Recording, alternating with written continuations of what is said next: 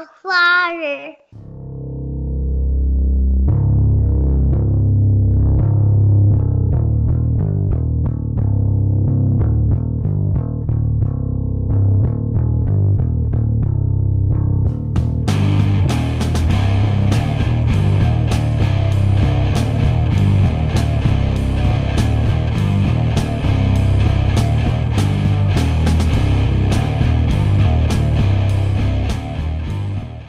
All right, welcome everyone to the first ever quarantine.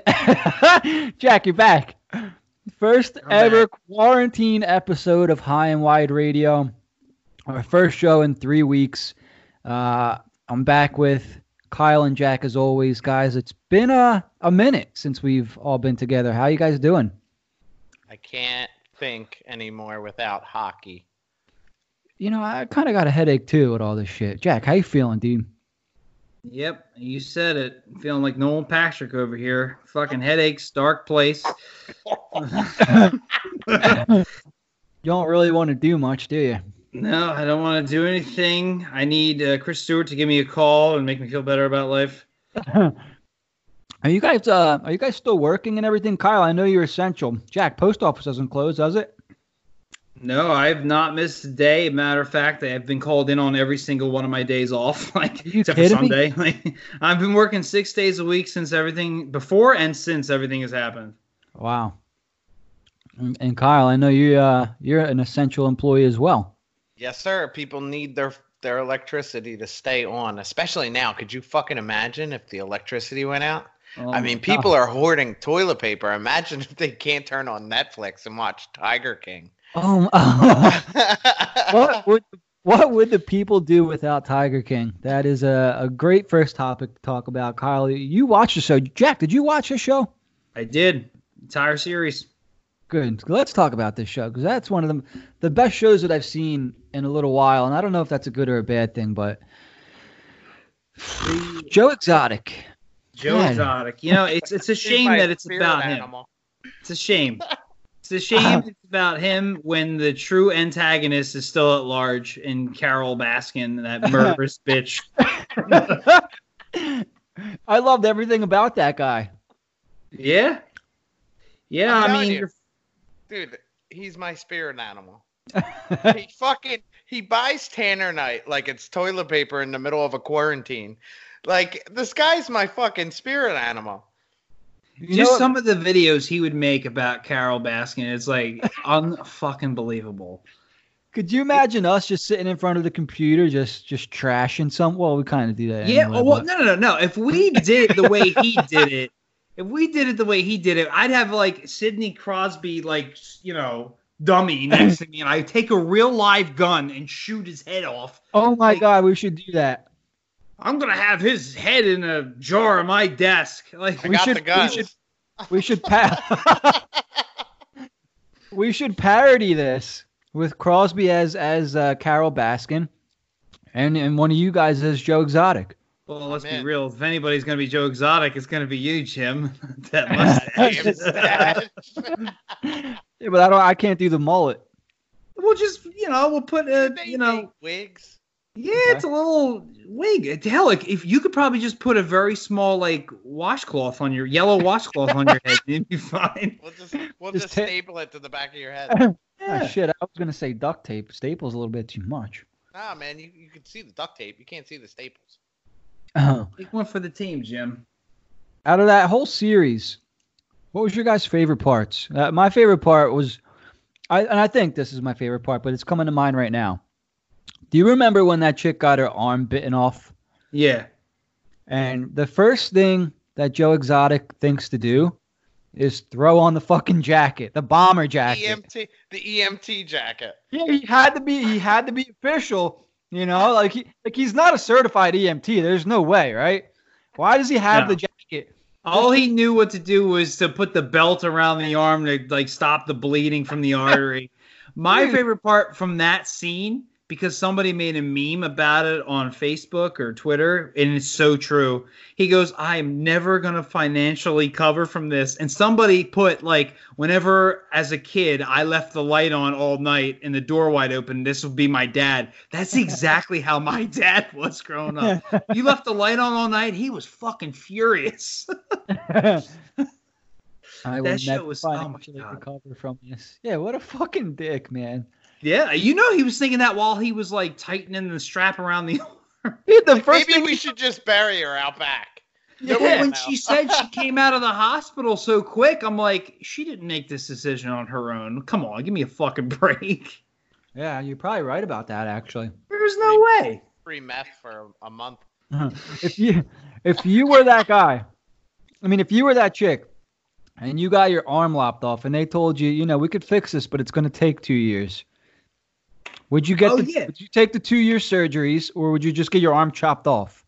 Just chop that bitch off. Fuck it. I would want my fucking hand. I want my limb. She's got that nub. Remember, you guys are forgetting one key thing here. Free meth for an entire month. Well, it's definitely better than the $100 they got a week. So I'm saying, free meth. I would take my hand. I need my left hand. For what? I would take my limb. Say that again? I said for what? The stranger? What's the stranger? Yeah, Jim. Don't ask. Don't ask, Jim. On, it's good that you don't know. It's good that you don't know. All we have is time. It's when you sit on your hand so it goes numb, and then you play with yourself so it feels like a stranger.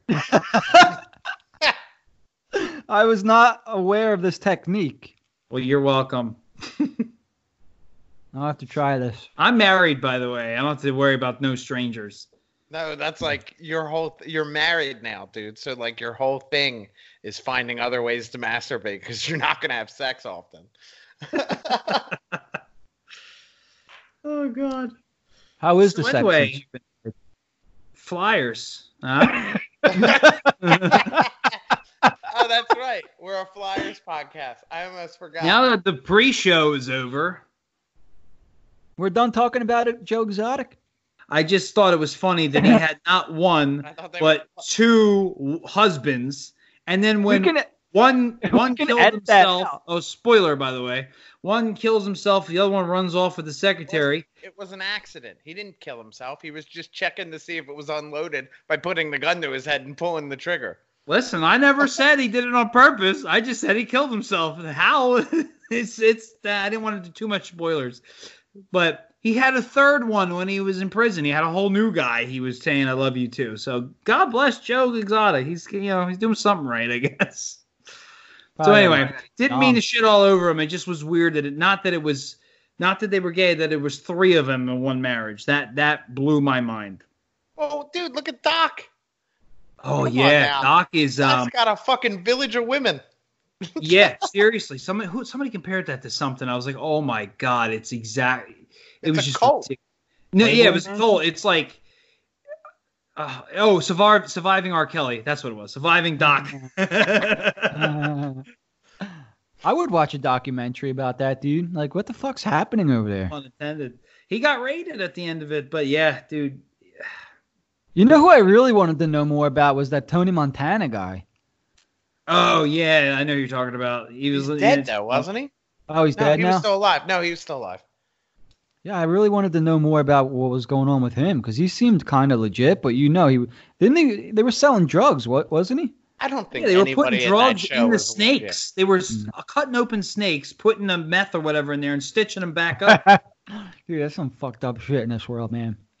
So, yeah, anyway. Yeah, like Carol fucking Baskin. That's what I really wanted to watch. She's fucking crazy, and she totally had something to do with her husband's death, and she benefited from it incredibly, and she's just scooting on by. She's doing all the same shit Joe Exotic is doing, but it's okay in Florida, but not wherever the hell Joe is, but whatever. Who on the Flyers is Joe Exotic? On the Flyers? Kevin Hayes. Yeah. Yeah. Yep. I agree with that. Kevin Hayes would totally own Tigers and have multiple husbands. And Carol Baskin is Ghost. Is Ghost? Yeah, nobody fucking likes her. And he just kills whatever D partner he's with. All right, so let's move on. You wanted to talk some Flyers? Sure. What do you got on the agenda over there for us, Jack? Anything specific? Painter Propinski. Canada Raplinski? Lannister has been signed. 6th round pick, 2016, I believe. Tanner Lazinski has been signed, as well as Wade Allison. I thought for sure one of these guys was going to walk, and they got them both. So that's awesome. Yep. Well, you got to remember, Wade Allison was a 2nd round pick, so you have higher hopes for him, obviously. But my God, has he dealt with some injury issues? And as Kyle had alluded to in older podcasts, he's got that power forward-esque style to him, which the league is kind of veering away. There's some of, if you can skate fast enough, you can hang. But they're kind of veering away from that style of player a bit, as much as we like him, as much as we like Simmons. And with considering his injury history, I'd have no idea how that's going to work out. He is the player that I saw the higher upside with, at least at the time of the draft. Then you go to 6th round pick, Tanner Lazinski. I got to think about it every time I say it now. It sucks.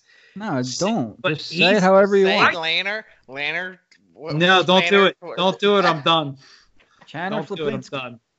He's got a faster track to possibly cracking the roster because he's a good two-way player and his offensive productivity has picked up, and he's been a really pleasant surprise. I mean, come on, 6th round pick? Jesus. Either way, next year, the Phantoms are going to be so much better with just these 2 fucking players. Yeah, I agree. And it's insane when you consider who we've already brought up from the Phantoms, and they're already being replenished. You know, and originally I'd be quick to give Hextall credit, but it's actually Chris Pryor's drafting ability. And then you got to give a hand to Fletcher. I've heard nothing but good things about Cam York. And even Jay O'Brien has been getting some pretty good marks. You know, nothing crazy, but, you know, he was so bad last year. It's good to get some good news on his front and what have you. And it's just like they're a well-stocked farm. And, you know, we don't have a whole lot of cap left. So what's your other option? You bring up the kids. So this is good. That's another thing we should probably discuss is there's no fucking way the cap's going up after this shit show. And it's such a shame because it was going to. It was going to go up by at least $3 million. Yeah. And it's like they usually report it and it's like, oh, it's going to go up like 1.5, and either it does or it doesn't. If it's going to go up $3 million, it's going to go up something. And anything like that benefits a team like the Flyers, you know, Rangers, Flyers, Toronto. It benefits us. And now with all this, it's like, well, we'll be lucky to get anything. But I did hear chatter. It doesn't really affect us now, but there might be a buyout, a mulligan they're calling it, kind of like the first time with the last lockout, half a year lockout. We bought out I think we brought out Briere and Brizgalov or something. We had because it was 2. There might be one. Who do you even buy out at this point? See, now that's what I was going to ask. Is there anybody on this current roster worth doing that to? You might be able to hang on to it and use it at your whenever you feel you should, at which case you take a chance on a guy. I don't know. I mean, at the beginning of the season, you'd have said Jake, JVR, hands down. You know, but they've been playing, the whole team's been playing so well. But say you only got to use this next year. Do you use it on JVR? Because that money, that $7 million is so... You have an expansion draft still. That's true, but you gotta get them to take them. And if they don't take them... And if they don't, then you can hang on to it, then you use it.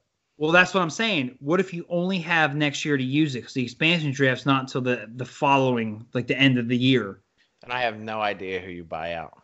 That's not. Well, you have to. I mean, I guess you just lose it, but you don't want to. We would have easily said Jake JVR last summer. Now look at us. I mean, it's good news. It's a good problem to have now. Everybody's playing just way too good to be bought out right now. I mean, wow.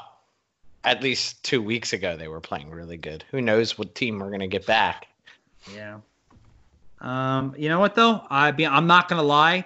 Probably an unpopular opinion.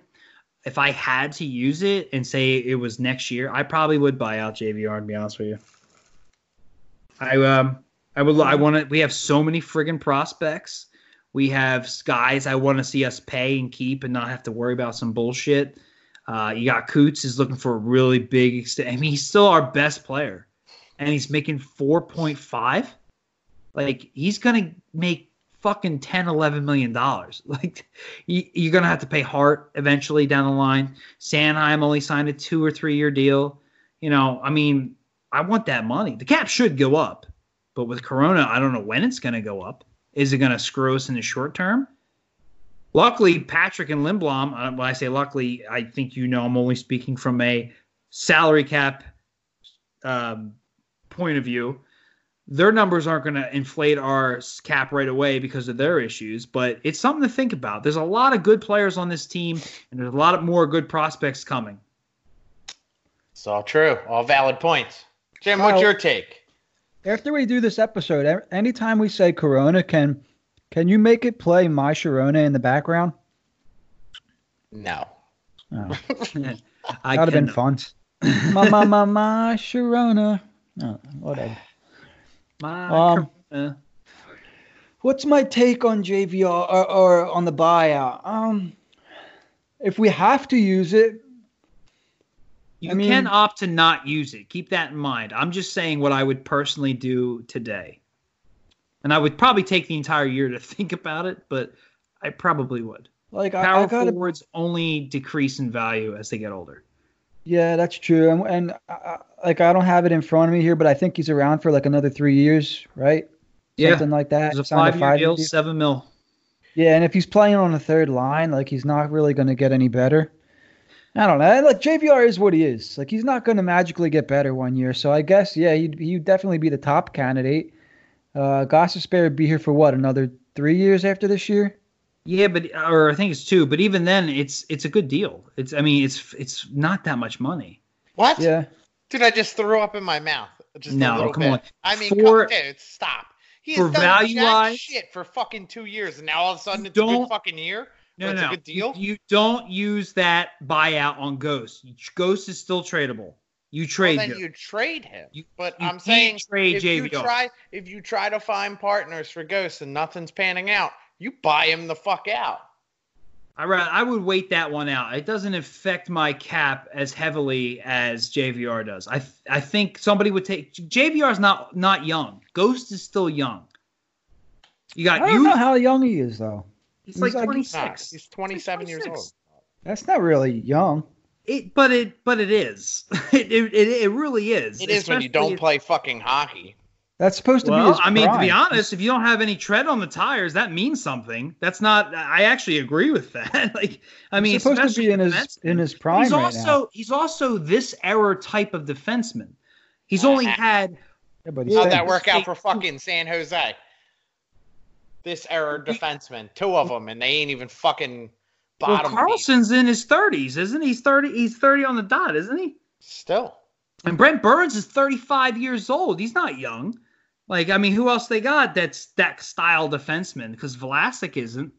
But I'm just saying, if it's so much easier to trade a guy like Ghost, who is still young, who is still not making a lot of money, compared to JVR, who's a power forward, how we just discussed how that style of player is not in the NHL anymore and being phased out. And he's making $7 million. That's not chump change. But he's playing some good fucking hockey.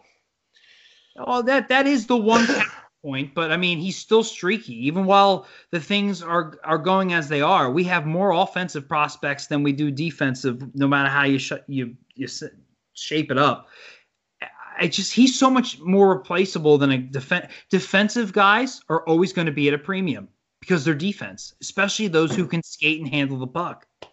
Well, we're reaching here for handling the puck. Well, if we're going to try to trade Ghost, this is how I'm going to do it.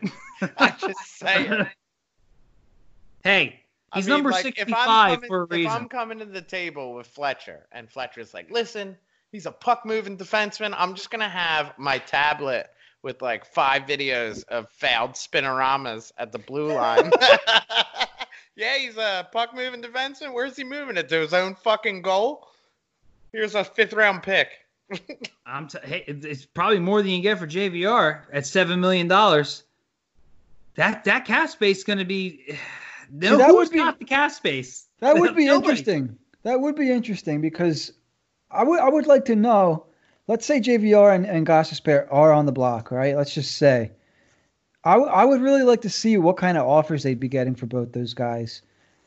Just because I'm not so sure that you could get more for Gostisbehere right now. I mean, before he played the one game he came back where he was suddenly an all-star again.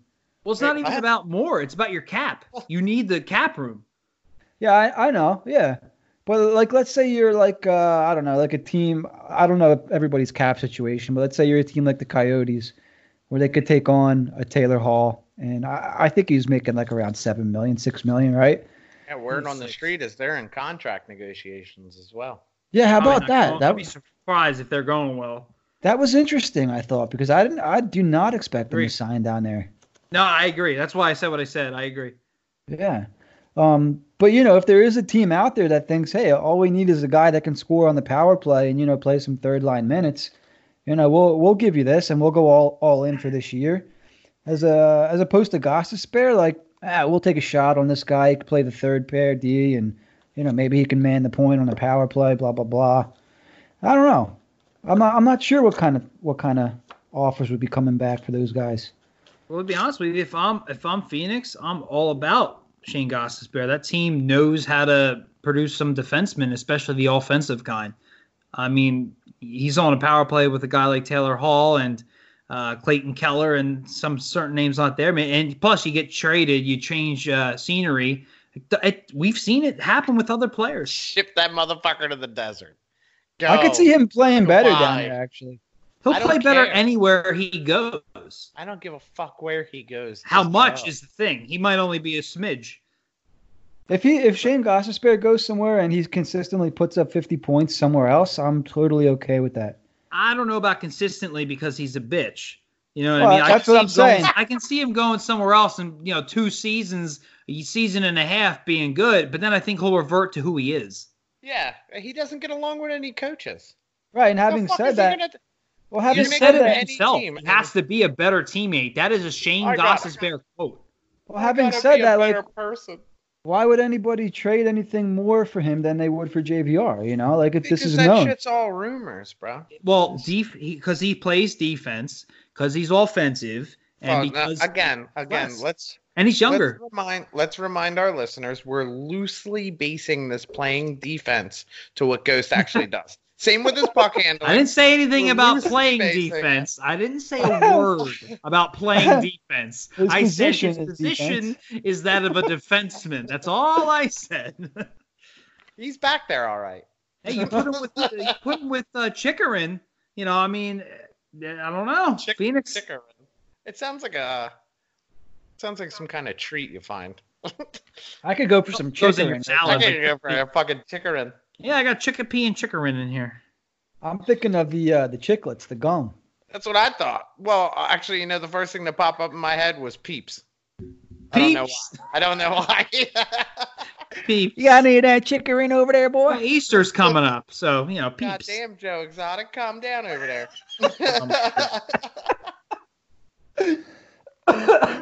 Listen, no matter how you slice it, no matter how you like it, Ghost has some trade value. It's just how much. If I'm another team, realistically, put yourself in another team's shoes. Would you give up anything significant for JVR? If I need a scoring winger, yes. It all depends. At 3 years, $7 million, and he's how old? It all depends, dude. I mean, shit happens. I mean, anything can happen. It all depends. JVR than Ghost. Yeah, me too. That's a tough sell. He's 30. He's 30. He'll be 31 in May. He's got 3 more years. He's a power forward. He's not going to get beat up or anything the way he plays. Yeah, he doesn't play a power forward. I'm not worried about him getting hurt. I'm worried about him slowing down. He's already slow. Exactly. And he's getting faster and faster every year. I mean, he's a guy that just goes to the front of the net. That's his job. At least he does his fucking job correctly. Like if you're coming to the table with me and you're going, listen, I got these 2 players. You can have one of them. One of them has a job but can't do it. The other one has a job but does it in spurts. I'm gonna go with the guy who does his fucking job in spurts and not the dude who doesn't do his job at all. I mean, when you're talking about both players on the table like that, it makes somewhat of sense, but the league's, it's just not built that way. And it's like, I would ask, how much are they making? Can I fit him into my cap? How old is he? Can he develop? You know, guys go through spurts and stunts and all that. Ghost is done developing. Let's take that off the table right off the bat. Ghost is not going to develop into something he isn't already. He's not. He's not going to develop into a good fucking defenseman. That's not going to happen. He'll ever be a good defenseman. If you want to talk about actual development, I think JVR has made a bigger leap in development this year than Ghost will make for the rest of his fucking career. JVR is actually playing fucking defense this year. He's back checking. I've seen him strip people from the puck coming back, which is something I've never seen from JVR. That's actual tangible development. Nothing fucking Ghost has done is developed. Well, no, I mean, I'm not talking about his defensive game. I'm talking about getting back his offensive game. But if you're going to tell me you like one guy because he gets back on D, there's a $3 million difference in the 2 players. That's a third line player right there. And one doesn't play fucking defense. That's the problem. One's a fucking winger and plays better defense than the fucking defenseman, who doesn't put up points. Listen, I'm not going to. I'm just saying. Listen, I'm a JV. Listen, I've defended. I'd also like to point out there's a little bit of bias here. I've always been a JVR fan. I've always defended the guy. From everybody in my family hates the dude, and I constantly defend him. Everybody on Twitter hates the guy. I constantly fucking defend him. Everybody seems to love Ghost for some fucking reason. I don't know, something about a 65-point season, some mystical amount of years ago. I don't know. I think J.J.R. Tolkien wrote a book about it. What's funny is I agree with everything you said. I agree. I'm exactly you in this scenario, but because I'm looking at it from Fletcher's view and I have to trade value, that's what I'm trying to sell. I'm selling that 65-point season, and there's general managers that look at it. I mean, if you can trade Adam Larson for Taylor Hall, you could trade Ghost. I know, but like, how do you legitimately sell that? Like, do the guys come in and they sit down at the desk and then you go over to the old bookshelf and you pull this crickety, dusty book that you blow off all the dust and you're like, look at this season. No, it's about the coaching. It's about selling a change of scenery. There's so much shit that probably goes on we don't even hear in the locker room, but I'm just like, you got this skill set. Can your coaching staff do anything with it? Because I have a surplus of defensemen here, and he's on a friendly contract. What are you offering? I'll tell you. I can see. I'm not saying they're getting a first and a prospect, but I think they should be able to. He's the kind of guy I would love seeing thrown in another trade to get something else, move up in the draft, get another player, something like that. That's serious. I mean, if they move from Ghost, I want either a first-round pick, which will be a late first-round pick. It'll be pretty much a second-round pick, especially in this crapshoot of a fucking draft. Like, how are you supposed to evaluate players that haven't even played for the last month now? Well, all these leagues are shut down. So that's going to be complicated to begin with. Well, that's not going to happen this year because of what you just said. There's no trading going on because of the corona and all that shit. This is no, I know, but when the draft happens, I'm sure you're going to be allowed to fucking trade. I mean, even then, they might wait till next year because both JVR and Ghost have years on their deal. Right, but back to my original point is if I'm trading Ghost, I'm looking for a first round pick or I'm revisiting something similar to that Kapanen deal. Okay, I agree with that. You're not getting that for JVR. No, not to Toronto. You're not going to ship JVR to Toronto. No. I mean, you're not getting a first round pick for JVR, and you're not getting a prospect like Kapanen for JVR. you're probably not going to get a first-round pick, but you can get a high second for JVR. It's just because of youth. I think youth goes a long way. And the fact that he's a defenseman, whether he's good at defense or not, is irrelevant, unfortunately, because of how the NHL is played nowadays. It's all about speed. But that's all I'm saying. And the cap is just another thing you throw in. And I there's no way you're getting any. That's why I say if I have to buy out somebody, it would be JVR, because Ghost still has some kind of trade value. Whether I agree with why he does, well, we're Flyers fans. We see all the bad. But if we're selling them, look how Twitter changes. We shit on him all year. The second we talk about trading him, it's we want Sammy Kapanen, or we want Kasperi Kapanen. We want to bring Sammy Kapanen back. we want a first round pick. It's like, well, what about the 2 months we were just completely shitting on the guy? That's how we are. I'm sure most fan bases are like that. So that's why I'm trying to find a good trade, like what would make more sense. But at no point were we like, when JVR was playing bad, like, oh, let's trade him for this or that, because we knew he wasn't worth shit. Oh, because he's getting paid. Exactly. That's it. But that's it. That's the only reason. So if JVR was making 4.5 or 5, he would absolutely be worth more than Ghost. Well, it's a perfect example, because that's exactly what he was making when Holmgren traded him, and he was younger, like Ghost was. And he traded him for what he thought was a good defenseman, and Luke Schenn. Turned out he was wrong, but Luke Schenn was the 6th overall pick of the draft. So, like, it's not like he, got nothing for him. He just turned out to be a bust. What's funny is I really like Luke Schenn too. Yeah, I did for a whole 10 minutes. I like Luke Schenn. I like Braden Schenn. I would have never gotten rid of Braden Schenn. But then how much again, Farabee, though? The haul was pretty good for that one. Fucking A, though. That's just it. If you're going to trade a guy like that, that's the kind of haul you want. How about you, Jim? Where are you at on all this? Yeah, Jim. Stop texting. No, I don't think. Stop brushing your stash, bro. It looks beautiful. Oh, my God. I don't think there's any way on any planet that they get a first-round pick for Shane Gostisbehere. Ever. Even during the draft. Like, why would anyone give a first-round pickup when you could just draft somebody better than him?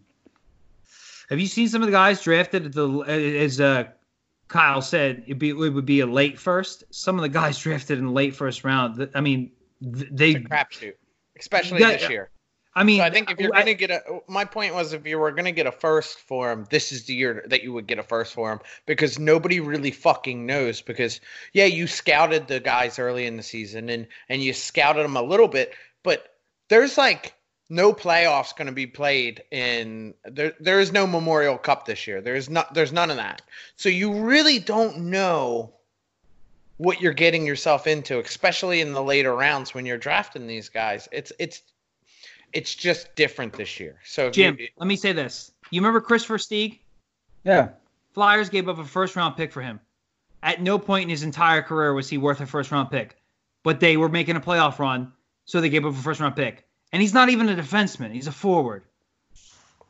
If you can get a first-round pick for Chris fucking Versteeg, who by the way, was on a 1-year deal, he was in an expiring contract, you can get... you could at least ask for a first-round pick for a guy like Shane Gostisbehere. I think there is, you could ask, but I think there's some intangibles that come with Versteeg. Didn't he win a Stanley Cup with Chicago? Absolutely stacked team, which he was barely a part of. Yeah, put up solid numbers probably and 10 whatnot. better players than Versteeg from that 2010 team. Yeah, I mean, Dustin Byfuglien was a forward on that team. Yeah. I mean, he seemed like he could bring. He seemed like he could fit in with this Flyers team and whatnot. I mean, you guys know how I feel about Gostisbehere. Here's the thing, though. I feel the same way, but I bet you. And when we traded for him, Toronto had him at the time. I bet you Toronto fans felt the same way about Versteeg when we traded for him. You know what I mean? How you feel about Ghost, they probably felt about Versteeg. They're like, this guy won a cup. He came here, and he's not that good. So, we'll take a first-round pick from Philly. My God, we'll take that all day. Because that's how it works. People get weird and goofy towards the trade deadline. Now, if it's in the offseason, that's a little different. I don't know. We made it. The Versteeg deal was a trade deadline move. Right, that's what I'm picturing, like an off-season first-round pick type move for Ghost. Well, that's a different point. That's a good point. However, I still think it'll be a little bit better. I just don't think there's anything. JVR's best play is just with our team, and the only other option is if we really needed the money to buy him out. There's no real point in trading him. He works best here. All right, let's move the fuck on, shall we? Okay. Anybody? Yeah. Where you want to move on to, JVR Tolkien? That was fucking hilarious, by the way. I don't know. You guys see all this fucking projected or possible playoffs bullshit that they may come up with here? No, but let's go. What do you got? I seen one in particular that it looks like every team in the league's fucking involved. Which, in my personal opinion, is absolute bullshit. It's a 3-round playoff series, essentially. So round 1 is all the non-playoff teams playing each other. Round 2 is all the winners of the non-playoff teams playing the bubble teams, essentially. And then from that, you get the actual playoffs. So all the teams that are in the top 3 of their division. Oh, that's interesting. Play the winners of the second round of the playoffs, which I think is absolute bullshit because there's absolutely no excuse for Detroit, who has won, I think, 17 games this entire fucking season, to be playing anybody, period. Can you imagine if they ended up in the playoffs? Well, I agree with Kyle for the simple fact that you know who this benefits more than anybody is the fucking bad teams, because you're telling me these guys are going to play early, they're going to play first, whoever does survive is going to make the playoffs and then play a team that hasn't played in 4 or 5 months. And we talk about how this league is a league where you can beat anybody on any given night, and you got a team who's has momentum, has been playing real hockey, going up against not only real hockey, but playoff hockey. Real playoff hockey, which they feel like they have second life because they probably shouldn't have made it in the first place. You're going to see some serious upsets, and it's for all the wrong reasons. This isn't Columbus and Tampa. This is bullshit. It does not benefit the teams that were at the top of the league. So, I mean, I understand it, and I appreciate the idea, but it does not work. You can't do that to these teams that finished at the top of the league. They're going to be cold. They're probably, before they do start winning, they're probably going to be down 2 or 3 games in a playoff series. If I'm Detroit, I love it because I'm like, shit. Exactly. I only got to lose 4 games instead of 15 now. And you get to sell fucking playoff tickets. Yeah. That's a really good point, Kyle. Holy shit, that's really not fair to the franchises missing out on playoff games with all the money that they've missed. I mean, I don't think the NHL is going to care, unfortunately, because this season's like a wash, but that's a really good point. That's wild. I get to sell $150 fucking bottom row playoff tickets. You know what? You brought up a good point. You know what they really should do? They should take all the bad teams in the league, arena-wise, the teams that need help, and they should all get the first round. So here comes Phoenix and Columbus and those teams, and Florida and Carolina, because they're the teams that need the playoff revenue. See, now when I first seen that, I was like, fuck you. That is the stupidest fucking idea I ever seen. I'm like, hey, you got teams that are vying for a playoff spot. You got teams like Chicago and that would be in that first round. And why would you play that and then possibly get hurt? You didn't play the full season, so you don't know how things were going to shake out. The West is a fucking hot mess. So most of these teams are West teams because the East is dominant dogs if you look at it from solely a point outlook. But when I first saw it, I was like, absolutely not. And I said, personally, I would prefer them to do one of 2 things. My first suggestion was any team within 4 points of a wild card gets to have a 3-game series with the teams currently in the wild card position. It would look something like this, Toronto versus Florida.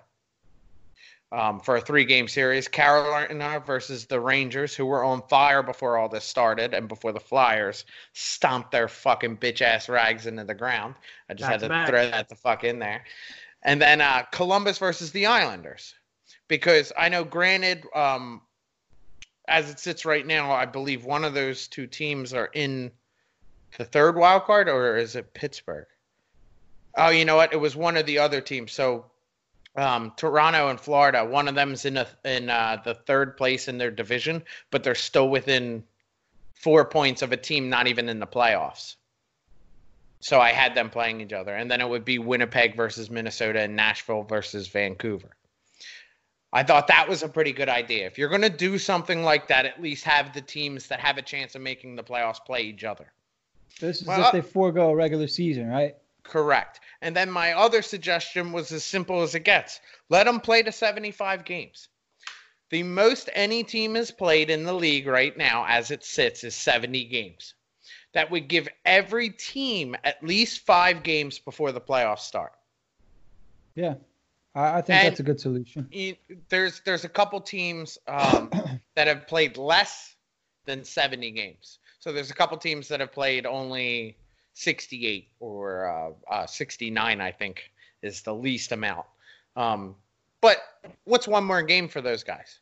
I mean, they didn't play, so if they play to 75, they're getting the same fair shake everybody else is. Mm-hmm. And then you start the playoffs from there.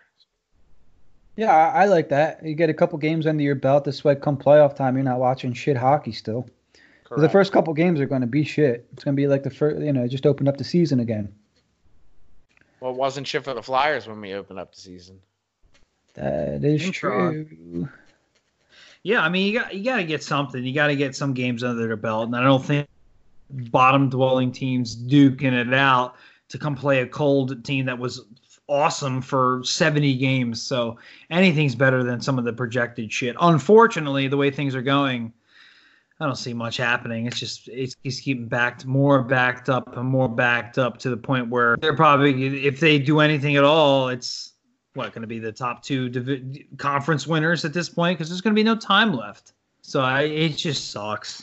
And that just goes to how we were talking about off air. Are the Flyers one of the worst cursed teams to the hockey gods? Like, what did Ed Snyder do in the 70s? Did he sacrifice like some child we don't know about? Because this is ridiculous. In the 80s, run into the fucking Edmonton Oilers. They go to the Cup 3 fucking times, twice against the Oilers, Wayne Gretzky's Oilers. You play Detroit's in the 90s, fucking Chicago in 2010, and they're finally hot again, and this shit happens. Like, give me a fucking break. It would be really fucked up is if they did the whole playoffs, but they wouldn't let fans in, right? Because of the whole Corona, my Sharona, and the Flyers won the Cup with no fans, and we couldn't have a parade because of Corona. We would still burn down that fucking city. Yeah. Could you imagine what would happen? I'm rolling my own car and lighting it on fire. Nobody's going to be able to say shit to me. People flipping their own cars in their driveway. Did you just flip your car over and set it on fire? Yes, the fuck I did, on my property. Flyers won the Cup, motherfucker. Yeah. Yeah, that would be terrible now I think about it. That would suck, though, wouldn't it? Yeah. Like, it'd be like you'd want to just, I don't know. I guess I would get Corona for the Flyers. I'll take the Cup. You would? If it means nobody's there and we still win, it's still a Cup, man. Well, what if it was like, what if like that's the deal with the gods? Okay, Philly, you can have a Cup, but you can't go to the games and you can't have a parade. Oh, we're having a parade. No, you can't. They don't have to approve it. This doesn't have to be like the team's there. We're going. That's how it is, though. You can win the Cup, but you can't go to the parade or the games. You have to stay home.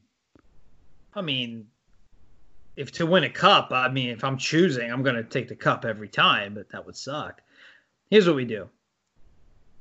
You roll all the points over to next season. You play the next season with your current standings and just roll it over. So Flyers got a competitive advantage going into next season, among other teams. Interesting.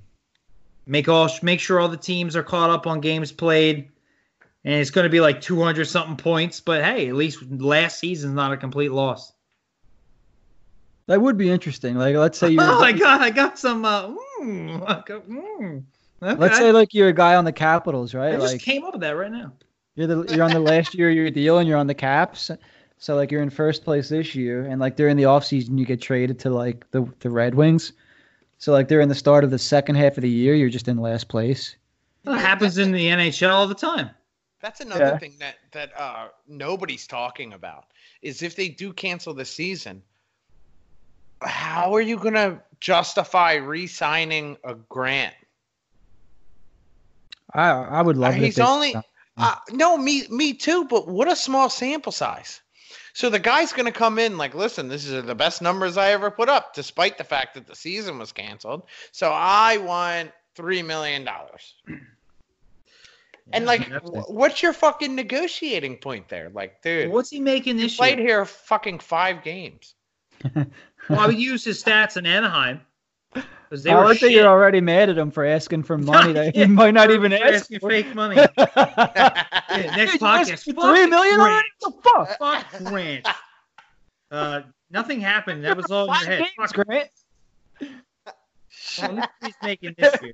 This is all we have is metaphors, though. Metaphorical contract negotiations. He's only making $700,000. And you want $3 million already? God damn it! Oh, shit. Serious. I mean, though, like, honestly, though, let's say, metaphorically speaking, the regular season continues and Grant puts up the numbers that he's been putting up with us. Do you re-sign him? I would like to. Price tag? Jack, what's your price tag for Grant? What's the highest you go? 1.75. Right. Okay, I'm going 1.76. Well, here's the thing: how many years is it? You know. Oh, if I'm committing to him, I'm going a 2-year at $2 million max. Yeah, so the shorter the years, the more it's going to be each year. Not really, though, because the dude's never done anything in his career, and he's fucking, 27, 28? Well, no, you don't want to offer him long-term, but if I were to be like, because they did this in Nashville with Chase, I can't remember the guy's name, but it was like a 7-year deal, but he's making like nothing. Yeah, Pittsburgh did it with Tanev, too. Yeah, those are higher profile players. But if we offered him like 4 years, it would be the Weiss contract, you know. But if we offered him 1 year, he's probably going to want like over $2 million, but probably not 3, but like, you know, he's going to want more. 2 years at 2 or under would be fair. I'd be okay with that, to be honest with you. I mean, it's a tradable contract that you could get rid of if it doesn't pan out. And I mean, he does fit here. There's no doubt about that. He fits in the lineup.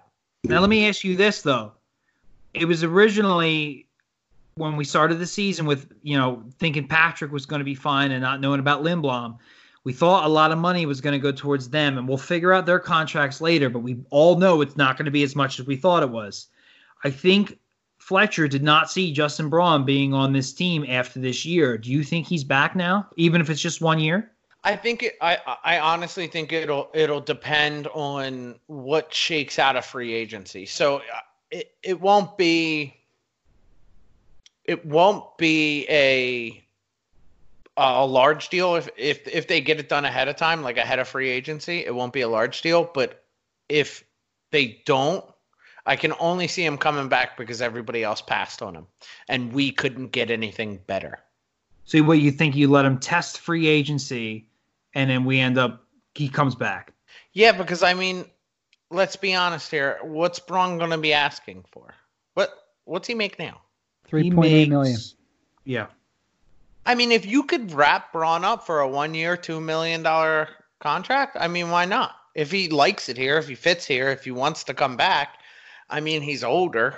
He's not. And if let's say the season does resume and they do make a run, and even if they fall short of the cup, at this point, if you're Braun at your career, at this point in your career, don't you consider taking a pay cut to come back to a contender?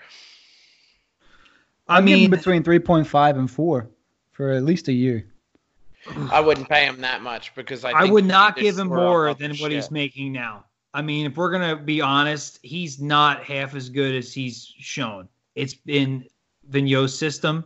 It's been his defensive part. He's played good, but I'm not buying into he's going to carry another partner. He's a good role player. He's a good piece. I'm not paying more than what he's making this year. Okay, here's a question. Here's a question, and I don't mean to bring up this guy again. Would you rather pay Justin Braun $4 million or Shane Gostisbehere $4 million? I know what I'm getting with Braun. Who is more essential to this roster right now? Oh, Braun. Justin Braun, hands down. That's not fair. Hands down. Why? Because we're talking right now. Because Ghost don't play. Yeah, but you guys are both saying. And now Myers, if they do resume, Myers is going to be healthy, and Ghost is back to the presser. Yeah, I don't know. No, I mean, Ghost is essential into restocking our cupboard of prospects or picks.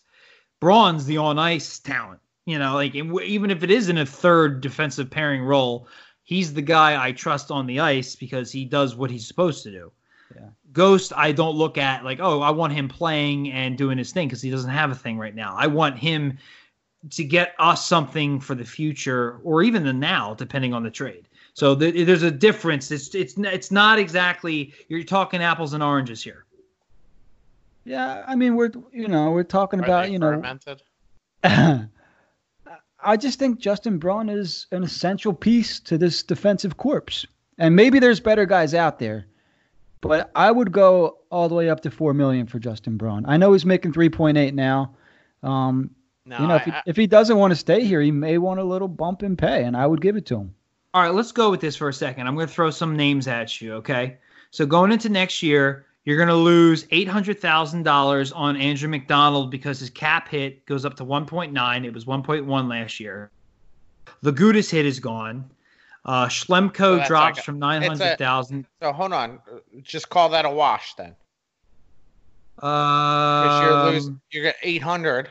No, then you're going to save Gudas, more, right? You're going to save more. But you're losing Gudas, right? I'm agreeing with you. I'm saying between McDonald, Gudas, and Schlemko, losing Gudas, saving on Schlemko. But even though McDonald goes up, you're probably saving. That's three. Like $400K. So you see it. So you save money there. But that was nothing. What I really wanted to bring up is you want to give a guy like Braun $4 million. You have to now. Your restricted free agents are Alp Kubel, Robert Hagg, and Felipe Myers. You also have to re-sign Nate Thompson, who I assume we let walk. Tyler Pitlick. Tyler Pitlick is a name we have to talk about. Whoa! Walk. Grant over Pitlick. Okay, I'll come back to that. You got Grant, Justin Braun, who we're talking about, but you also need a backup goalie, Brian Elliott, who's performed pretty well for us this year. No, you bring Elliott back. Oh, and on top of that, are they on injury reserve? You still got to figure out something with Patrick and Lindblom. They're going to get something. No, I don't. Next year, I'm not worried about cap. For me personally, next year is not the cap problem because let's face the facts here. Patrick hasn't played the entire fucking season. You don't pay him over $1 million. Period. No ifs, ands, or buts about it. If that dude gets paid over $1 million, this organization is a dumpster fucking fire at that point. He doesn't deserve it. Lindblom is a little more intriguing of a contract. I suspect Lindblom would be somewhere around the $2.5 to $3.5 million range, depending on how long the contract is. I wonder how it works if they could pay him something that they both think is fair, both players, and they both just go on long-term injured reserve, and it just doesn't affect the cap. I feel like that's something that could happen. Yeah. I mean, maybe it is a 1 year, 2 year thing. More for Lindblom than Patrick. If Patrick can't play, you don't fucking sign him. But if Lindblom's can't play, you sign him. You pay the dude. Because for fuck's sake, that's shit out of everybody's hands. This isn't the Boston Bruins fucking shit organization where they don't even pay their fucking staff when they lay everybody off. Like, this is the Flyers we're talking about. It's such a shitty situation for Lindblom, man, because he was contract year, and you end up getting sick.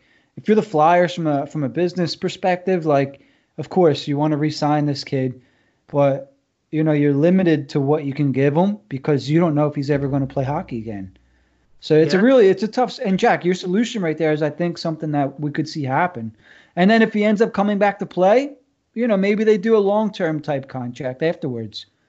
It's tough, but you know what? It's unfortunate. I can see them signing him, say, 2 years. He's on long-term injured reserve. It's a number that everybody thinks is fair. He comes back, and the Flyers are still going to want him to perform before they give him that long-term money, right. And they have to. It's a business. Yep.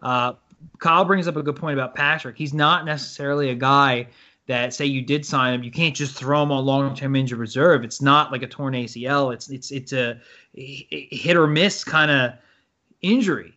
It hasn't even been proven that he's hurt or anything's wrong with him. No pun intended. It could all be in his head. I don't think that's the case, but it's tough. I know you guys feel a certain way, but he was the second overall pick of the draft. I can't just let him walk. There has to be a middle ground. There has to be something. I agree. $1 million is the absolute max. Anything above that, I cannot believe he didn't play the whole fucking season. I still haven't gotten over that. It's ridiculous. And every time I see his face, I get angry now. I didn't used to feel that way. And I'm the dick, right? Yeah, whatever. You don't like his rosy cheeks anymore, Jack? There's nothing rosy about it. Only his ass is rosy. Whoa! Hey, Jack. You watch a little too much Tiger King? Jack Exotic over here. What about Brian Elliott? I mean, he's been one of the best backups in the league. You sign him because if you sign how him much? For a 1-year deal, what's he making now? He pretty much signed a 1-year deal, $2 million. Okay, so 1 year, $2 million. Again, you do the exact same thing again, or you try to come down a little bit? You try to come down a little bit, but if you can't, it doesn't hurt us to go 1 year, $2 million. Would you consider bringing in one of the guys we've drafted to try being the backup? No, not yet. Not yet. You got to prove yourself at the AHL level first. Both for Ustimenko and Sandstrom. I need to see legit all-star AHL numbers before I go, okay, you're ready for a backup role in the NHL. Now, what if you go the other route and you try sign it? You get Grant, Braun, you give extensions to Hag and Myers, and you really don't have a whole lot. You just let Elliott walk and see who else is available in free agency and try to get a 1-year guy? No, because I think Elliott's at the age now where he understands he's not a first. He's never going to be a number one goalie again, not in this league. I don't think Elliott's delusional to the point where he thinks that he can go somewhere and they're going to pay him number one goalie salary and play him as a number one goalie. I don't think he's delusional. I think he knows that his chance at a cup is here. So I think you got him there, and you got him at the age. You got him at he likes the team. He likes the area. He's used to it. He's got his family here. I think Elliott is the easiest to re-sign, to be honest with you. I agree, and the only thing is I hope they get him at less than $2 million, like 1.5, 1.75.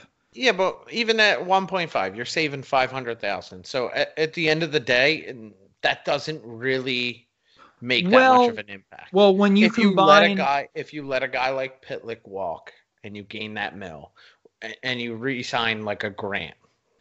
Well, that's what I'm saying, and I wanted to bring this up for Grant. You let Pitlick, Thompson walk.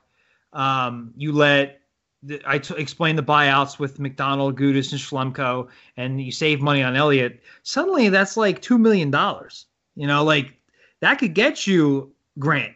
You know what I'm saying? Yeah, but they have Grant now. He got to resign him. But they have Grant now in cap room. Well, that's just what I'm saying, because here's my next question. What do you give Myers and Hag? See, that's interesting. See, Hag would be the cheaper of the two, obviously. I think Myers will get something similar to Sanheim. And here's the funny thing about how much money do you think Hag makes right now? 2.5. That's a lot. No, close. No, 1.5. 1.1. Yeah. And Myers. What's Hag get bumped up to? He had one good year. What's he get bumped up to? 2 max? I was going to say it's probably still under 2, but I don't know how many years. I would assume 1 or 2. Where Myers is only making 6, 7, 800,000, so not even 700,000. I see him getting something similar to Sanheim, less money. I think the years are the same, 2 or 3 years, 2.5, 7, 2.5 in that range, because that pairing has been very good. Here's a would you rather. Would you rather Myers pay Robert Hagg $2 million, so that's a $900,000 increase, or Justin Braun $4 million? I'd rather pay Hagg because he's younger and he has similar capabilities to Braun. I think Kyle said that perfectly. All right, so you're going to take the 900. I mean, you could take them both, but $900,000 for Hagg over $200,000 for Braun. But you're saving $3 million. You're saving $3 million in cap. All right.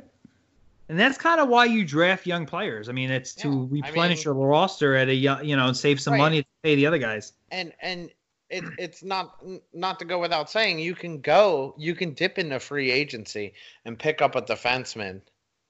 Yeah, but you already got one. Yeah, but you're going to be paying Braun more than you could probably pick up a defenseman. Not to mention, you have trade chips. Anything can happen at this point. Well, but honestly, you don't even have to do that. You could probably just have Friedman come up or who. See, I don't trust him. He's been okay at plug and play, but what about? I mean, there's still. It's a shame because there's still like a year away, but you got guys like Zamula. We're forgetting about the great grand Samuel Morin. Oh yeah, you got. Oh my God, guys! How dare us? Ghost, remember that guy? Huh? He's got a spot now. I'm just saying, you got Sammy.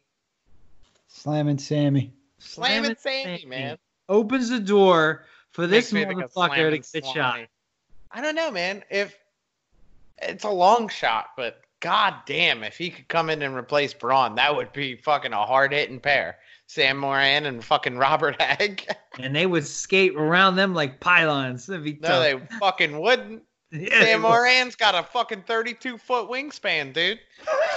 and no ACL. ACL trying to catch somebody with that wingspan. Dude, he's skating on his knees. He's getting a robotic knee, bro. That's way better than any ACL. I hope somebody in the press box can control it with a remote. Oh, that'd be pretty sick. That'd be really sick. Yo, did you guys see that bullshit that they were saying? They're gonna hollow out the pucks for the playoffs. Why would they do that? Because they're putting computers in them so you can have real-time data on the speed of the puck. So they won't do it for goal scoring when it crosses the line, but they'll do it for that shit? And I don't know. I'm not a member of the NHL. I'm just saying. I read a fucking article that says they're going to put something inside. And I'm like, these guys have been playing with the same puck since they were fucking like 3 years old. And now all of a sudden you're going to put a little something in there. I wonder if it really would even make a difference. I feel like I would feel that. Yeah. If it did, I'd say fuck that. If it didn't, I'd say, okay, more power to you. I bet the Penguins get more goals than anybody when they institute this. It would be like a little remote control puck. Every time Crosby touches it, it goes fucking. It'll magnetize to his stick. Giroux would be on the breakaway, and the puck would just go under his legs the opposite way. Yeah, and score on us. Yeah, like when I play NHL, and the fucking puck just takes off in other directions. It's magically in the back of my net. That's what Shane Gostisbehere says whenever he plays. I know this is very far off topic, but I feel like talking about it because I almost broke my fucking TV. I was playing NHL the other day. And Carter Hart stopped the puck. He had it under his glove. There was nobody in the entire zone except Shane Gostisbehere because he is a good player in the game. So you can't get rid of him in the fucking game. In the corner. So I went to pass it to Shane Gostisbehere, and I clearly had my joystick pointed in that direction, and Hart turned and put it in his own net. I was the most confused person ever. Then 3 shifts later, Carter Hart stops the puck. Nobody's around me. I go to pass it to the same corner. And Carter Hart just passes it to the center of the ice where their player is, who just slaps it home. I'm like, can EA Sports make a fucking good hockey game for once? Dude, it's been years. They forget it. It's not happening. They must have his puck handling skills accurate. Ghost or Hart? I could do it. I was fine. Hart. No, dude, I've seen shit in that game that'll freak you the fuck out. I've seen the puck loose in front of my net. Nobody touches it, and it just takes off like it was just shot and goes and beats the goalie. I'm like, there's nobody there. It just took off from a dead position to a shot, top corner, top shelf.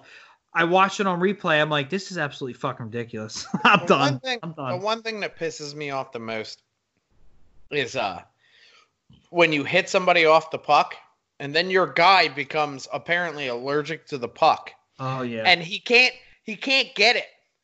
Like the other guy's on the ground, the puck's in the corner, you turn, you skate by it, he doesn't pick it up, and then the guy gets it and then scores. And you're like, what the fuck? I call that, you like take Pronger back in the day and you level the guy, and you're like, let me get the puck. And I call that corpse control.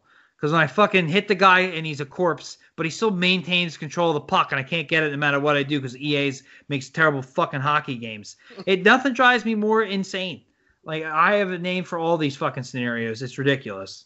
The AI fights me. Yeah, you're right. Jim, get us off. Kyle, this is your fault. I'm sorry. It is totally my fault. I will fully take all the responsibility for that one. I was just very pissed off about that. I don't blame you. You got me riled up. Jim. Whoa. Has your stash ever passed the puck into its own net? No. Yeah, because the stash would never do such a thing. Fuck EA. It's never done it in real life either. Matt Brown, if you're listening. Who the fuck is Matt Brown? You know Matt Brown. He won't let me on the team, dude. We talked about him yesterday. Why are you so salty about that, dude? What did you do? Nothing. Dude, what did you do? You had to do something. He won't even joke around with me on Facebook about joining the team. He hates you. I don't know why. I'm going to ask him. Jim, come on. Straight up ignored me. Did you start a fight? No. No, that's his brother's job. Yeah, he starts him, and I got to clean him up. Did you take a really bad penalty doing that? Did you actually skate into the guy? I mean, no. I'm respectful out there. I don't know. I follow the code. This is true, Kyle. Skate. Who said that? Can't skate. Who said that? I did. I've been working on my skating in the garage. That's what? During this entire quarantine. I've been doing suicides from wall to wall. You just skate and hit the wall as hard as you can. How many holes are in his wall? Dense. You can see the Scooby-Doo villain going through the wall. All right, let's get back on track. What track are we on? This whole episode's been on track. We're in quarantine. Your hockey career, no more tracks. It's over. It's fucking. I'm not going to let it die. I'm not. I asked Phil if he wanted to start up a team. I think he acknowledged it, and that's when Matt joined in. He's like, no, Jim can't start his own team. Phil, I'll let you know when you can play. Wow. Just ignored me. He's all about you not playing at all. That's not just his team, any team. Yeah, I'm barred from the league. You know what it is? He's afraid of me. He's scared. They'll beat the shit out of him.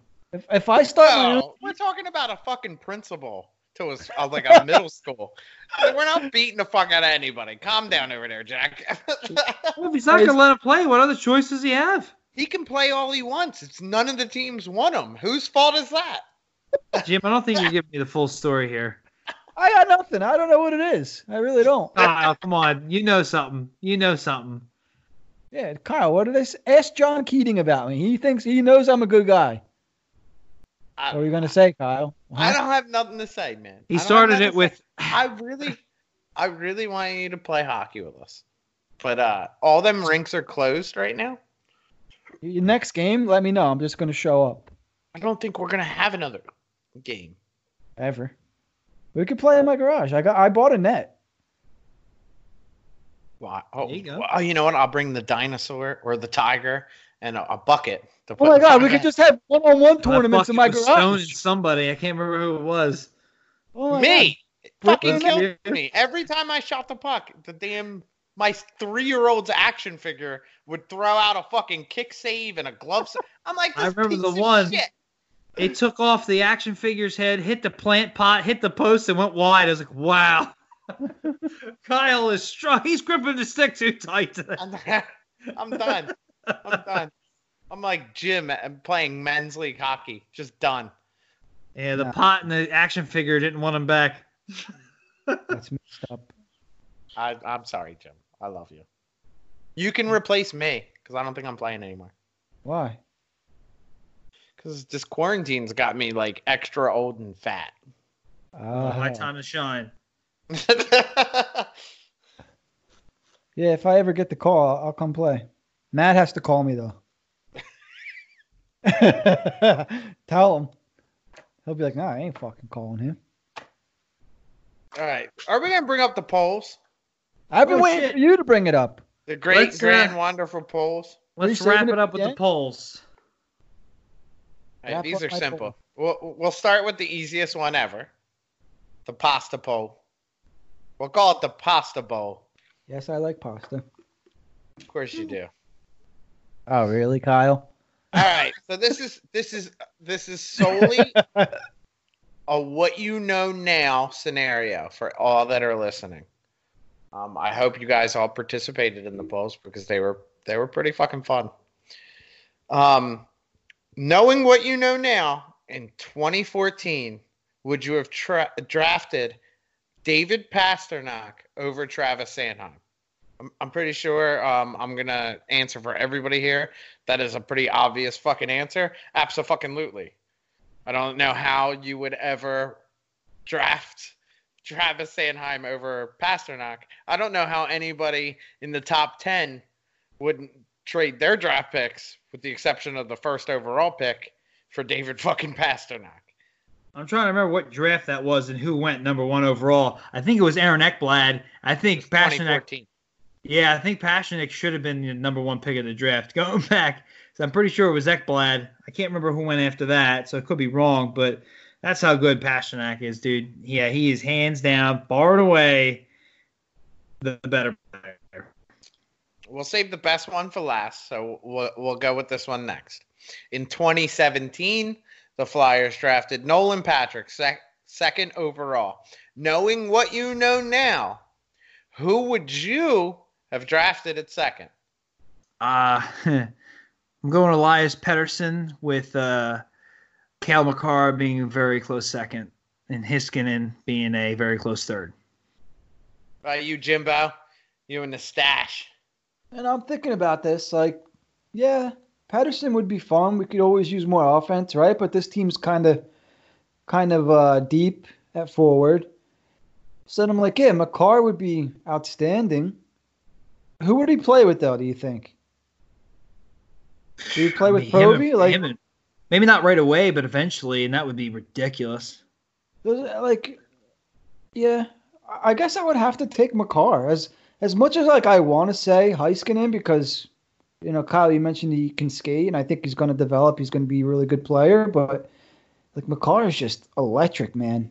Like, he really is fun to watch, and you can't have enough players like that on your team. I would take Makar, yeah. I think when I voted Heiskanen, though. I'd still took Pettersson because he's fucking ridiculous. Yeah, he is. But any of those guys, my God. Obviously, this is all retrospect to what we know now, and hindsight is always 20/20. But I guess the Flyers needed center depth back then too. They had enough defensive prospects. If you look at these drafts, and let's say instead of Sanheim, they drafted Pasta, then you'd have no choice but to take Makar because you would need defensive depth now. Could you imagine? Oh my God, it would be perfect. I don't know. That's tough. That's one of those things where it's like where the guys are rated, you still go best player available. And now we'll get to the absolute closest poll that I posted. By the way, Patterson won at 48%. McCarr came in a close second at 34%. And then Patrick at 12 and Heiskanen at 4. See, wow. And you got a lot of votes on that, didn't you? Yeah, there was 382 votes. And Pettersson got 48% still? 48.4. Pettersson's stats are also fucking ridiculous. I mean, absolutely. Yeah. In 139 games, he has 55 goals, 77 assists for 132 points. Like, fuck. Yeah, that's pretty damn good. And then if you look at the last poll I posted, which was the closest poll, but not very close in terms of votes, because people love their Travis fucking Konechny here in Philly. There's no doubt about that. But if you're talking in terms of stats and how close these two were drafted together, this is by far the closest draft. 2015, Flyers drafted Travis Konechny, 24th overall. Only 11 picks later, Sebastian Aho was picked in the second round, 35th overall. Obviously, knowing what you know now, who would you pick? I'll let you guys go first. I can't believe Aho was a second-round pick. Me either. Yeah, I'm shocked right now, especially 11 picks after Konechny. I wrote down some stats here real quick. Let me see. So I was trying to make an argument for TK, like, oh, well, you know, they came in at the league the same year, and Aho had off to a slow start, but he just wasn't. He scored at least 24 goals every year he's been in the league. 24, 29, 30. He's going to be a 40-goal scorer this year if the league didn't get cut short. 38 goals he had.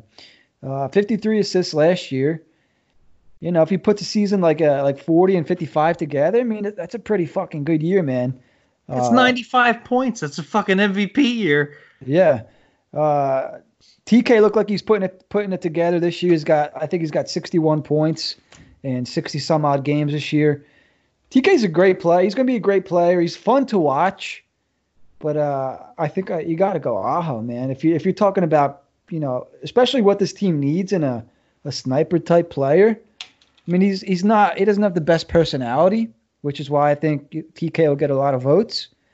But I mean, Sebastian Aho, 38 fucking goals. I mean, when's the last time a Flyer scored 38 goals? It's also worth noting. Sebastian Aho plays on their power play and their penalty kill. And since he came in the league, I believe he has 8 shorthanded goals. Wow. And that's underrated, man. 9. Nine shorthanded goals? Mm-hmm. I was like close. We were just doing. Like, nobody even looks at the PK and the shorthanded stuff. That's a big deal. That's a huge factor. I mean, you got to give him credit for those shorthanded goals, man. Like, Jesus Christ. He had 4 and 4. His 4 the last 2 years each year. He's played 11 more games than Konechny. He has like 80-something more points. That's 100. An entire. Is it 100? It says 100 points. He says 263 versus 169, I think. 185. Okay. So, I mean, but still, 80-something points is an entire like all-star caliber season. Like it's not even close. I get the homerism for TK. It's not even close. No. And who the fuck is Aho playing with? What offensive talent is he was playing with Rod the Bod, bro. Is he out there on the ice? Player coach. He had Skinner for like 2 years, and Skinner's a shoot guy first. Like, they got some defensive players, but that's it. Like, he's the offense. It's also worth noting that people siding with TK here, you were not alone. Especially as Flyers fans voting on this. I have to 100% disagree with you. You can't pass on Aho over Travis Konechny regardless of your love affair with him solely playing on the Flyers. And believe me when I say this, I love Travis Konechny. Love the player. His personality, the way he plays the game. It's just everything I want in a player. But you cannot pass on the pure skill that Aho brings. That being said, Konechny had to play his first 3 years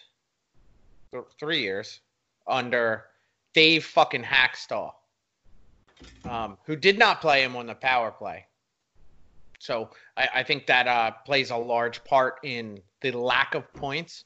I believe the discrepancy between the two in points would be a lot closer if Travis Konechny got power play time in his first and second year. I believe he got a decent amount of power play in his third year. But I believe that would close the gap quite a bit. Yeah, no, I get what you're saying about Hacksaw. I definitely did not like Hacksaw at all. He did not know what the hell he was doing, and he was a detriment to the young guys. But that doesn't really change how I feel about this question. Aho is far and away the better player at this point. He's got almost 100 more points than Konechny on a team that has less talent, especially offensively.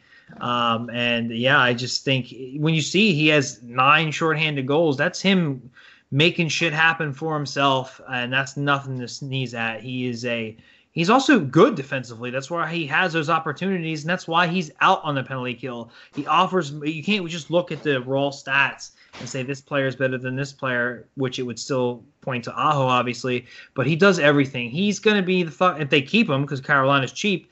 He's their next captain. Like, he's their superstar player. While we love Konechny here, Coots is our next captain, and what have you. I love Konechny all day long, but far and away, Sebastian Aho is the better player. Yes, I would agree. What happened right there? You going solo? Did we just do the double switcheroo? So pretty much. The double pisseroo? He was out for a second, and then he said what I said, and then he left. So, but that being said, with no warning? That was the end of the polls. But Jim, I'll ask you a quick question. We brought up 2014. Obviously, we take Pastrnak over Sanheim. I was looking at that draft class. Aaron Ekblad went number 1 overall, and I was like, yeah, I think Pastrnak should have went number 1 overall. I saw one name that you could argue. This is not Flyers related, but I want to know your thoughts. Who would you take number 1 overall? David Pastrnak or Leon Draisaitl? He went number 3 overall. Draisaitl. He's playing with McDavid.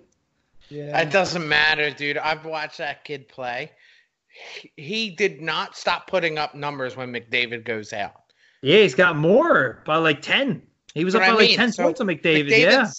McDavid goes out hurt, and Draisaitl still puts up the same fucking numbers.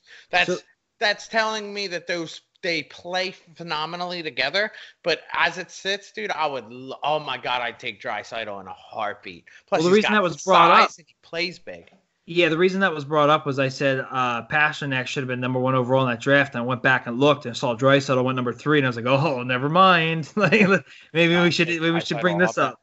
Who went 2? I don't disagree. Who went second, Jack? It was like Sam Bennett for Buffalo. Fucking Buffalo, that dumpster fire. Jesus, man. Yeah, I'll read it real quick because now I'm curious. Hold on. I hear they have blind scouts up there. So they were reading Sam Bennett's game with Braille. Oh, I'm sorry. All right, so it went. Florida took Ekblad. Buffalo took Sam Reinhart. Not same concept. Yeah, it's the same. Worse. Sam Bennett's actually, Draisaitl. Oh, Sam Bennett went 4th to Calgary. Islanders took Michael Del Cole. Nothing. Vancouver took Jake Virtanen. He's okay. Carolina took Hayden Fleury. He hasn't made it yet. Oh, Toronto, Willie Nylander. Winnipeg, Nikolai Ehlers. Anaheim, Nick Ritchie. I'm just going to start naming names that stick out to me. Washington, Jacob Vrana. Dallas, Julius Honka. Detroit, Dylan Larkin. Columbus, Sonny Milano. Obviously, we know who Philly took. Tampa Bay, Tony DeAngelo. You know where he is now? With the Rags. He's with the Rangers. I forget who they gave up to get him, but he's not too bad. I think Bobby Fabry went to St. Louis. Nick Schmaltz, Chicago. Kapanen went to Pitt. Yeah, that's pretty much it. Oh, Jonathan Hosang and the Islanders. Yeah, John Quenneville, New Jersey. Didn't he just get traded? I think he just got traded. As a throw-in? Yeah. I think he might have just got traded back to New Jersey. I think he got traded with what's-his-name to the Islanders. Oh, really? The defenseman that they got. He was like a throw-in. Yeah. Holy shit. Yeah, so. John Quenneville, he was the last pick of the first round. That dude ain't ever fucking making the NHL. No. What about Ho-Sang, man? He actually had some talent, but he might never sniff the fucking NHL. He's a scumbag. Bro, he was cursed the second he put on that 66. Touche. Cursed. I Fucking cursed. You're an idiot. Right off the bat, you're a fucking idiot. And then he's like, I don't see any problem with it. I do. You don't have the skill to wear Did you number watch 66. hockey? Like shit. Here's a question. So the first pick of the second round, Buffalo took Brendan Lemieux, who is now with the Rangers. I'm assuming they traded him to Winnipeg in the Tyler Myers. The hell's his name? No, you're correct. Yeah. Okay. Yeah, but I really like Brendan Lemieux's game. I mean, call me an old school hockey fan, but I love his fucking game. One thing I will say he can play hockey. Kyle, you talked about size, and you talked about liking Nate Thompson. Nate Thompson fucking leveled Brendan Lemieux against the Rangers. I was like, oh shit, it looked fucking strong. And yeah, no, I know what you mean. He was definitely chirping and shit. But I just remember that play. We haven't seen a lot of that in Philly. I like the way him and his dad played the game for sure. Is Claude his father? Yep, gotta be. Definitely not so ugly. Claude was so ugly. He was like he was like Scar from like Lion King. The huge Scar. Did you really just bring up a fucking animated character? I love you, Jim, but you got to do better. No, I'm not going to do better. All right, quick trivia for you: who the Flyers take in the second round? That year? What year was it? 2014. No cheating. Kubel. Yeah, Hall Kubel, 48th overall. God damn it! No cheating, bitch. Actually, can we do something like this every night? No, because I looked at every draft when I was making these polls for like 2 days straight. Yeah, that's all in the notebook upstairs, Jim. This is my thing, drafting. All right, let's do some trivia. Not now, but like for future episodes. Not even one? Oh, yeah, go. All right, who the Flyers take in the third round? I don't know. What was it? 2014. 2014, third round. Stop looking it up. I'm not looking it up, asshole. You're looking at me. His eyes are closed. He's looking straight up in the air.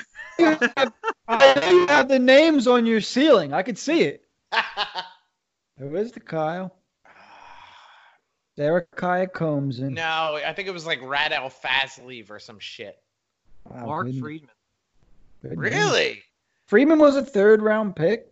Yeah. And now I know you guys are going to get this one because it's not even Flyers related, but who did Carolina take in the fourth round? I have no fucking idea. Why would I know that? Lucas Walmart. Oh. God damn it. Hold on. I got to drink. Drink. Actually, just chug it. I saw that. I had to. I'm sorry. He's a fucking Florida Panther now. Damn, some trades went down. You won't get to see what the fuck happens in the playoffs. Guess who the Flyers took in the fifth round? Oscar Lindblom. Oh. Ron Hextall, baby. So disappointed in myself. Chris Pryor. I meant Chris Pryor. Yeah, I was kind of mad that they got rid of Chris Pryor when Fletcher came in. Because that's the first thing I thought of. I'm like, fuck. There goes our drafting. Fucking A. And you saw with the first pick, skipping out on, what's his name? Oh, stop it. Just stop it. We're done talking about it, bro. Actually, I'll never be done. To be honest, that slide down for Cam, and then the little upswing for Bobby Brink, that was a good piece of GM work.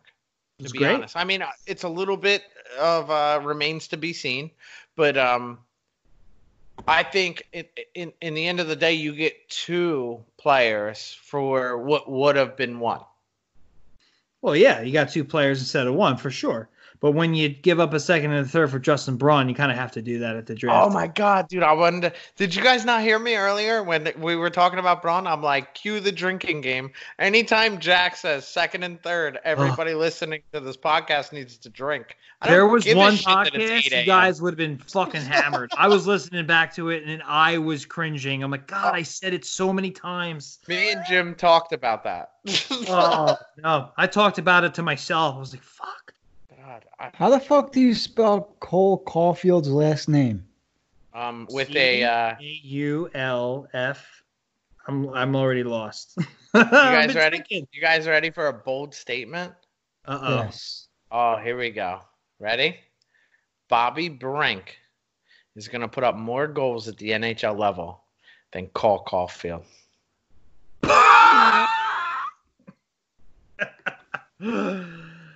That's definitely bold. They had similar seasons, and we both in their be first wrong. Year. They had similar years in their freshman year of college. Mm-hmm. Sure. Caulfield had 36 points, 36 games, 19 goals. I think Brink put up 24 points in 28 games. I want to say 14 goals. Hang on, let me check this out real quick. 4 points in 28 games. They both sound like they're both point per game players. Who's got more goals though? Yeah, Caulfield had 19 goals in 36 games. Brink had 11 goals in 28.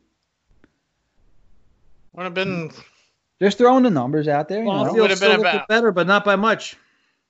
Yeah. You know what's one thing that's underrated about Caulfield though that nobody ever talks about? His entire game is good. It's not just a goal scorer. He's good all around. Yeah, but Brink's skating is top notch. No, it's not. Hate. Only time I ever read the word hate about a player. But even that was dramatic. He's not that big. I mean, you know what? Honestly, though, one of the steals, I believe it was that draft or the draft before. I'm pretty sure it was that draft. No, it was the draft. It was the draft before. One of the steals, Noah Cates. Oh yeah, he freaked out at what you call steal, dude. The juniors or something. Oh my god, dude. Can I plug myself real quick here? Go ahead, plug yourself. So I put out a little bit of a prospect type article today for Puck Pros, and Noah Cates had a really good sophomore year. 33 points in 34 games. Go ahead. By the way, for everybody who don't know, our fearless leader, Jim, and his stash, I believe it's mostly a stash, but has been writing for Puck Pros, right? Puck Pros? Yeah. And it's pretty good shit. You guys got to check that shit out. If you got some spare time, which everybody fucking does here. So I don't want to hear any excuses. You got to check that shit out. He's putting out some pretty decent material. Thank you, Kyle. And I do think you should drop the Angry Jim. I really do like Jim and the stash. I really think that's a thing. That should be a Jim thing. and the stash? Jim and the stash. Got to keep the stash. I don't have a profile picture. How are we supposed to live our lives through him if he's keeping the stash? Until the Flyers win the cup, you got to keep that stash. I could do that. It's going to be my quarantine stash. No, that's too short. My Corona stash. Because I don't have to go out of the house. I don't have to go out in the public with this, you know? Yeah, but you're posting it on all social media. So what's the difference? Yeah, that's okay. But once this quarantine's done, in the Joe Exotic documentary, for God's sake. Once the quarantine's done, the stash is gone. Oh. Here for a limited time only. Oh. Pandemic times only stash. Oh. Noah Cates, though, 14 goals, 33 points in 34 games. Could have something here. Yeah, 7th round pick, man. I know, isn't that crazy? Dude. Played in 6 less games than he did last year. Played 40 games last year, and he scored 20 more points this year. Something like that. He's just out of fucking high school, though. Yeah. Wasn't he one of the players that stuck out for the United States team? Yes. In the World Juniors last year? It was either last year or the year before, but yeah, it was recent. Yeah. Because I remember him being drafted, but 7th round pick, it's like, eh. And then it's like there's talking about a 7th rounder. It's like he must have done something right, and it's like, oh shit. Yeah. I just remember seeing the highlights of what the fuck was where he won the national championship, I believe. With who was that with? Was it a breakaway or what? It was his high school team. It wasn't college. It was when we drafted him because we drafted him right out of high school. Yeah, I think they might have. He didn't even fucking go to college yet, dude. It was a reach, but for oh my god, it worked out so far. 7th round pick, man. Yeah, it should be interesting to see what he does next year. There's a couple more guys that didn't sign contracts and that are going to stay in school. One of them, I can't remember off the top of my head, but It was like Gavin Hayne, Bryce Brzezinski. Shit, man. There's two other ones. Jackson. I believe Jackson you hold on. They'll have you hold on to their rights, right? Yeah, they're still in college. Yeah, they'll be like sophomores and juniors next year. That's why that shit tripped me out. It was like 2 years ago when they drafted Allison, and everybody's freaking out. Why haven't they signed him? And I'm like, because if they sign him, he has to leave college. He's not fucking leaving college, you idiots. JVR did the same thing. He was the number 1, 2 overall pick of the draft. Like he went back to college for like a year or two. Like they do that. It's fine. Yeah, but I'm interested to see Wade Allison. He's a big kid. He's a big kid. He skates well. He definitely knows his way to the front of the net. He's got a hell of a wrister.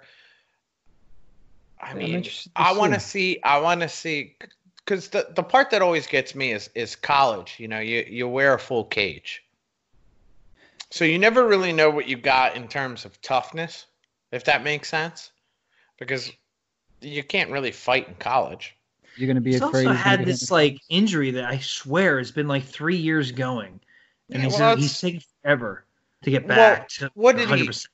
He tore his ACL, correct? Yeah. Did he tear it? Did he tear it a second time? I don't remember it being re-injured. It just remember taking forever to get back. And one of the reasons people thought he was not going to resign with the Flyers is like he just didn't see a path to the team. And then he just came out of nowhere and was like, yeah, it's been a really long road. I want to be here. I want to play for this team. I can't get back to 100%. And that's been his thing. That sounds like he's finally, it looks like he's finally coming around. I mean, it'd be perfect for the Flyers. Add another ginger. They can't get too many gingers on this team. No, they do that right. Yeah. Here's one thing, though. Pretty soon we're gonna call it Team Soulless. He's not exactly soulless. He won't be exactly a young rookie next year. By the time the season starts, he'll be 23 years old. He turns 23 in October. That's kind of interesting. Well, I mean, he'll be an older rookie. He was a second round pick, and even then he was a late riser. Unless you're a first round pick, it's kind of par for a course. I mean, look at Ob Kubel. He was a second round pick. How old is he now? Probably around the same age, right? I could find out. 2014, 6 years. He was probably 18 or 19. Yeah, but Ob Kubel has been with the Phantom since 15, 16. I mean, college, 23 years old. I feel like he's been with the Phantoms for 2 or 3 years, not 4. 1, 2, 3, 4. This says 4. Well, one's this year when he got called up, right? 18, 19 would have been his 4th. I'm counting a year where he played 6 games for the Phantoms. Okay, so that was at the end of his junior year where he came and played a few games. Correct. Right, yeah. So I mean, yeah, even still, it would have been if you count this year and don't count that year, 4 years. Let's say. Well, Allison's definitely behind on that 8 ball because of his injury. Yeah, that's what I'm saying. It's kind of interesting. Like, how much time are they going to give him to develop in Lehigh? He's got at least 2 years. So he could be like 24 by the time he comes up. Well, yeah, I think obviously next year you start with the Phantoms, and then see how it goes, because obviously the pro game is different. It doesn't matter if you play college or juniors or fucking KHL or any of that shit. The NHL and AHL are just different breeds. They're good leagues. If he excels at the AHL, I wouldn't rule out a call up next year at some point. But I think realistically speaking, you're not going to see Allison next year. You'll see him the year after. Yeah, I could see something like that. I think a lot of things got to go right for Allison to see him. There's so many more players. I could see them calling up first. I mean, what about Rubtsov? I mean, that's a first-round pick. And you'd think if he's going to be first in line among some other guys to come up. That is an interesting point, actually, with Rubtsov. That's at this point, man, he might be a career Phantoms dude, because I don't know where he would fit. That's tough, man. You got to make these decisions. Do you re-sign Grant? Do you re-sign Pitlick. Like, you got these young kids for a reason. But then again, they can't just be handed the role. They got to earn it. So that's tough. I want to see more trades. They're going to have to do something. You don't want to just lose them. I mean, honestly, this is a good conversation because when in the history of the Flyers have we talked about being okay for years to come? I mean, it's definitely. Do you know what I mean? We're arguing who might or might not make the Flyers team who's already a second place, if not first place, if they finish the season in the fucking Metro team. Well, here's the thing. That's a good conversation. Think about who's on the team this year right now, right? They got a full roster, obviously. Now you have to add in possibly Lindblom at some point, possibly Patrick. We talked about Rubtsov. How about Morgan Frost? How about that guy? Remember him? You know, I think Vorobiev is as good as going. He'll be in the KHL. I think, honestly, dude, I had this discussion with somebody on Twitter. I can't fucking remember who. But I would re-sign Vorobiev for another year or two. Really? And then they wanted to argue with me about contracts, and I'm like, dude, the Flyers are fine on contracts, dude. Well, if he's a fan, it don't matter. Yeah, 7 contract. No, it doesn't. It does matter. If well, they get like 50 contracts. Like, you're telling me they can't make room for him? No, what I'm saying is they got 48 out of 50 contracts already right now. But next year, 7 contracts come off the books with the exception of adding 2 more. So essentially 5 contracts come off the books next year. I mean, I don't know who they have to add Phantoms-wise or prospect-wise to make that work. Can't think of anybody they'd be missing. I mean, I don't see why you wouldn't bring back Vorobiev for the Phantoms, solely for the Phantoms, because he tears it up in the fucking AHL. I mean, it honestly wouldn't bother me one way or another. I'd be okay with it if he stays on the Phantoms. Another guy we want to see come up at some point, Radcliffe. They got a lot of fucking prospects, man. Like, holy shit. Radcliffe is going to be the bust of that draft. Could be. I hope not. I hope he's just bigger guys take longer to develop, so I'm hoping that's the case with him. Jim, your thoughts, Mikhail Vorobiev back with the organization, we'll say, in some kind of role. No. Why not? I don't like him. Because I don't like him. Because fuck that guy. I hate his face. Yeah, I don't like him. I think he feed him stinks. to my tiger. Career Phantoms player, or let him go to the KHL, wherever he wants. That's the thing, though. He's a career Phantoms player. Yeah, he could. Right? That's fine. So let him play for the Phantoms. Well, yeah, exactly. But you have to bring him back in a fucking organization. Yeah, that's fine. Re-sign him. Let him play for the Phantoms. If he'll take that and play for the Phantoms, and if things get desperate, he's good for a call up, whatever. Play on the 4th line, 8 minutes a night. So get sent back down. Yeah, I guess. I'm cool if he's on the Phantoms. If he's not doing this back and forth bullshit, then if he is doing that, I don't want him. I just don't like how somebody center goes down. Like, all right, we need a big center. Here he comes. I'm like, oh, fuck this. Yeah, I don't want to see. Yeah, I don't want to see Michael Vorobiev coming. We know what he is. He's good with the Phantoms. Yeah, he can't. That's it. Some guys just can't do it, and he's that guy. That's okay. You got a lot of guys I want to see at some point. It's ridiculous. I mean, think about it. You got guys that had a cup of coffee this year, like Carson Trawinski. Like, could he be back? Like, I'd rather I mean, I know we're talking about different positions and whatnot, but like, I want to see him. I don't think he should be his last hurrah. We got the guys we just signed. We got Matthew Strome, if he can ever learn how to skate. Pascal LeBerge. I mean, he's actually trending downwards. You mentioned he came up and played good. LeBerge. Yeah, LeBerge wasn't playing bad when he came back up to the Phantoms, but he's still far from the Flyers. I mean, they were talking about cutting him. David Kasse was not bad. Trying to do forwards here. I would keep on him and Twarynski around, and not just because they were on the show. Well, right? Jim, I'll ask you what I asked Kyle. So basically, I said, think of the team today. Like, if the league were to start tomorrow, who'd actually be playing? They have a full team. Now you got to find a way down the road, you're going to be adding in hopefully Patrick and Lindblom to that team already. So you're already kind of on overload. You got guys coming up. We talked about Rubstov. Remember,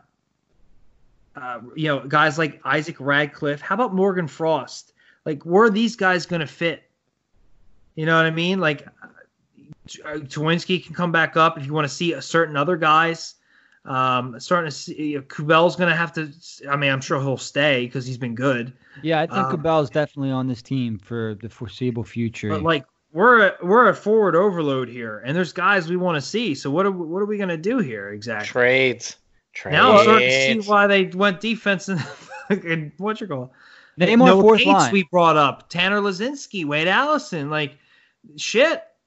Down the road, Jay O'Brien, any other picks we have, like fuck.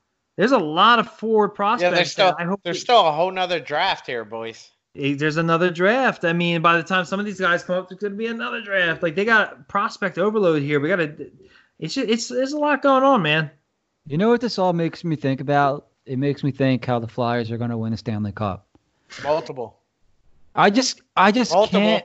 Yeah, I think you're right, dude. Like, holy shit! Like, well, except nothing less than 5 in a row. No. I don't think it's gonna be 5 in a row, but I think we're on the same path that you've seen Pittsburgh, LA, Chicago. The 3 in 5 years. I think I can only flip so many fucking cars. Can I play devil's advocate real quick? Yes. A meteor is gonna hit next week. And the Flyers are never going to win a cup. You should have never said that. As good as the depth is, and I like the names, they still don't have that can't miss prospect. Yet. Right now they don't. They don't have it right now. But, dude, at any point in time, somebody can emerge. Maybe. I mean, granted, we're not pulling fucking Sidney Crosby's out of our asshole in the first round. And we're not pulling I'm just talking about teams that won the cup recently. And we never drafted an Alex Ovechkin. Well, those guys are generational players. I don't think we can find but look at the Boston Bruins. Look at the Boston Bruins. Prime example. Who before Boston won all their cups did you go, that is an absolute stud of a pick? Yeah, I don't even remember who they picked. That's what I mean. Boston did the same goddamn thing that we're doing. They just stocked the cupboards so fucking full. They made the right moves at the right time to better the team. Well, when they were drafted, they weren't that good, but they developed. Part of it was they got Chara in free agency. That's my point, though, Jack. Is nobody you say that the Flyers don't have any generational prospects. See, well, just can't miss. Who's the guy? Yeah, but who's the guy that's going to step up and be the generational player? Pasternak was fucking drafted after Travis Sanheim. Guys. Well, that's what I'm saying. That's their can't miss guy. Yeah, that's their can't miss guy now. But when he was fucking drafted, he was a fucking afterthought. Well, no, that's my point. That's my point. Like, if you're not, we're drafting where we're drafting, they haven't hit on a guy like Boston did. Even Marchand was like a second-round pick. Look what he's become. Bergeron was one of the best players in the league. Lindblom was a fifth-round pick, was on the fucking verge of an 80-point season. I wouldn't say 80 points. That's a huge If he kept playing and this lineup clicked the way the fucking lineup clicked, you're telling me Lindblom wouldn't be up in the 70 to 80 point range? Fuck no. That's way too much of a jump. Way too much. That I appreciate your enthusiasm, but we were hoping for 25 goals. But you're not wrong. That was definitely a hit in the 5th round. And he's good. Don't get me wrong. I love Lindblom. I don't think he's that can't miss first line center kind of guy that some other teams do tend to hit on. And while we have a lot of good depth guys, we don't have the superstar. Like, honestly, like Aho is kind of that guy. Like, that's why you say him or Konechny. I'm like, I love Konechny. He's not Aho. Aho's a fucking stud. Mitch Marner's a fucking stud. Like, I'm not going to say Austin Matthews because he was the number 1 pick of the draft. Same with McDavid or Eichel. But, Marner was like 3rd or 4th, and he was the 4th pick in that draft.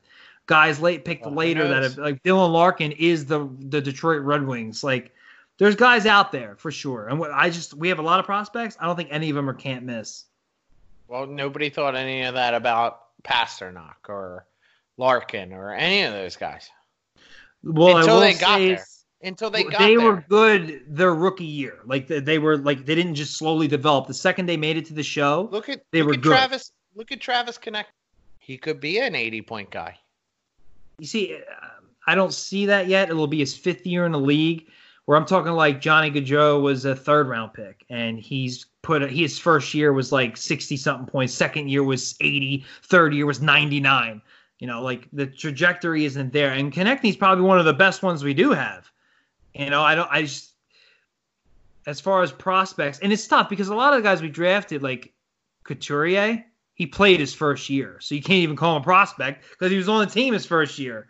So, I mean, yeah, and that was back in 2011?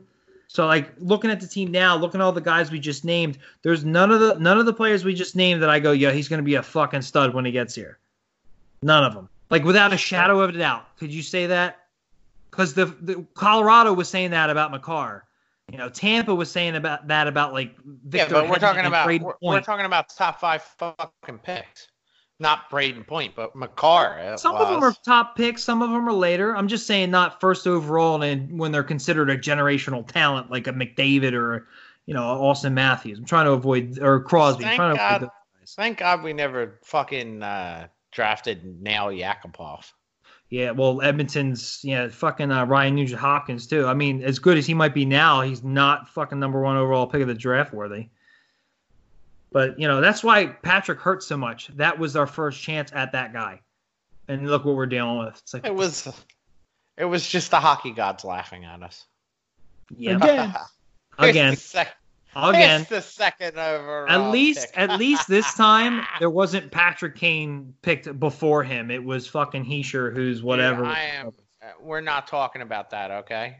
We're just gonna glance over that because I am still so salty about that. I am too. It never happened to the Penguins. They never missed out. They got all their guys. No, because the fucking draft lottery came after that. Well, the odds changed for sure. The draft lottery came after that, dude. No, it was a fucking. They got the first overall pick, and then it was a lockout. And then they got the first overall pick again. And it was like, wait, what? Yeah, you're talking about the Penguins. Yeah, for no fucking reason. And it was a lottery, but the way it was weighted back then was so heavily, it was almost not even worth doing the lottery. Like, whoever was last was getting the first pick. That's how bad it used to be. And it was, if you ask me, it was fucking rigged. The team was going to move to Kansas City. Well, let's give them this stud. This way they can stay in Pittsburgh. It's like, After a canceled season, how is that not a full randomized fucking draft? I'll never know. But the one time we finished dead last, we don't get the first pick. Okay. It is fucked up when you think about that. Do you not have work tomorrow? Don't you usually have to get up at like 5? Yes, I do. No, all of our... Well, he does, but not me. I do. All of our overtime was cut. Oh, shit. So what time do you have to go in? Not until 7. Fuck that, man. Jack's got to get up at 5. And I'm supposed to be off tomorrow. God damn it. And why do you keep picking up shifts for? Overtime. I mean, 8 hours of OT. You can't turn that shit down. Might not be there one day. It's true. That is true. None of us might be here one day. Yeah, like after the meteor hits. As long as it waits till the day after the Flyers win. I don't care. Nope, it'll be Game 7, the Stanley Cup Finals, and the Flyers will be up 6-0. Yep, 4 minutes left in the third. Not even 4, it'll be 30 seconds. That's impact. I would do anything I could to get to a TV during that whole thing. Like, I wouldn't give a shit about trying to run away or hide. You know what the name of that meteor is going to be? What? Queer Eye. Garrick? Did you say Garrett? Gary. Oh, Gary? Yeah. Yeah, I don't know. I feel like Kyle's got a lot of juice in the Pistons tonight. Let's fucking go. I got Pete Vandermeer on for fucking Wednesday night. There you go. Finally. Call him up now. Get him on this one. Call him now. Call him fucking now. Pete, we're all drunk. Yeah. You up, dude? Come on in. This is the time to get a hold of people because nobody can. If anybody says they're fucking busy now, they're just straight up lying. Bullshit. Yeah. That's why I mean. File Lois back on. Dennis fucking Bonvie text or emailed me. The dude's a scout for the Boston Bruins. That'll be fun, man. Who's he scouting? Nobody. That's why he emailed me back. He was like, "Hey, sure, nice, let's do it." Yeah, that'd be awesome. All right, seems like we're coming to the end here, guys. Yeah. So, Kyle, sounds like you got a couple guys lined up for Enforcer's Corner. I do. I have an episode coming up Wednesday night. Probably be released Friday, or I'll save it for Monday. I haven't decided yet. All right, cool. Get some dates out there for you guys on social media, or if we talked to you before, we'll definitely talk about it on here. What else do we got going on, guys? Why don't we? When this is all over, we're gonna organize a high and wide radio night out. Oh yeah. Where we're gonna invite all our listeners at the outdoor bar. Well, I'm gonna be honest with you. Jim will be at the Delilah's by the end of the night, but the rest of us won't. But when this is when this is all over, when this is all said and done, we're gonna have a high and wide radio night out. Yes. We're gonna have some banging ass giveaways for that night, I'm sure. Even if it's in July. Even if it's in fucking July, it doesn't matter. A Flyers jersey is a fucking Flyers jersey. July or October. We'll cut the sleeves off. Yeah, we're definitely gonna cut the sleeves off though. That's a no-brainer. Hope you got some cannons for arms. I don't. You got a cannon for a mustache. Give it away. Yeah, we'll do something cool. Let's wrap this up. So thick. Jack's got to get to bed. He's getting. All right, Freddie Mercury, bring us home. Yeah, we're gonna wrap this up, guys. Maybe we'll be back next week. We'll do something next week. Me and Jim are gonna do an after show. No, I'm not doing an after going show. To bed. Yes, you are, Jim. I promised this guy that I would play him in Madden. I don't give a fuck what they're calling it nowadays. In a Madden league. I mean, you're really embodying the whole Jim Exotic thing. We're gonna play this guy in Madden. We're gonna tackle each other. I'm gonna play a third guy. I'm gonna do a lot of Madden. I'm gonna play Madden. All right, let's wrap this up over here. Thanks for listening, everyone. We'll talk to you next week. Like mentioned earlier, I'm writing for Puck Pros. Check out my articles, and yes, we are signing off. I'm not even that. I really haven't even had that much to drink.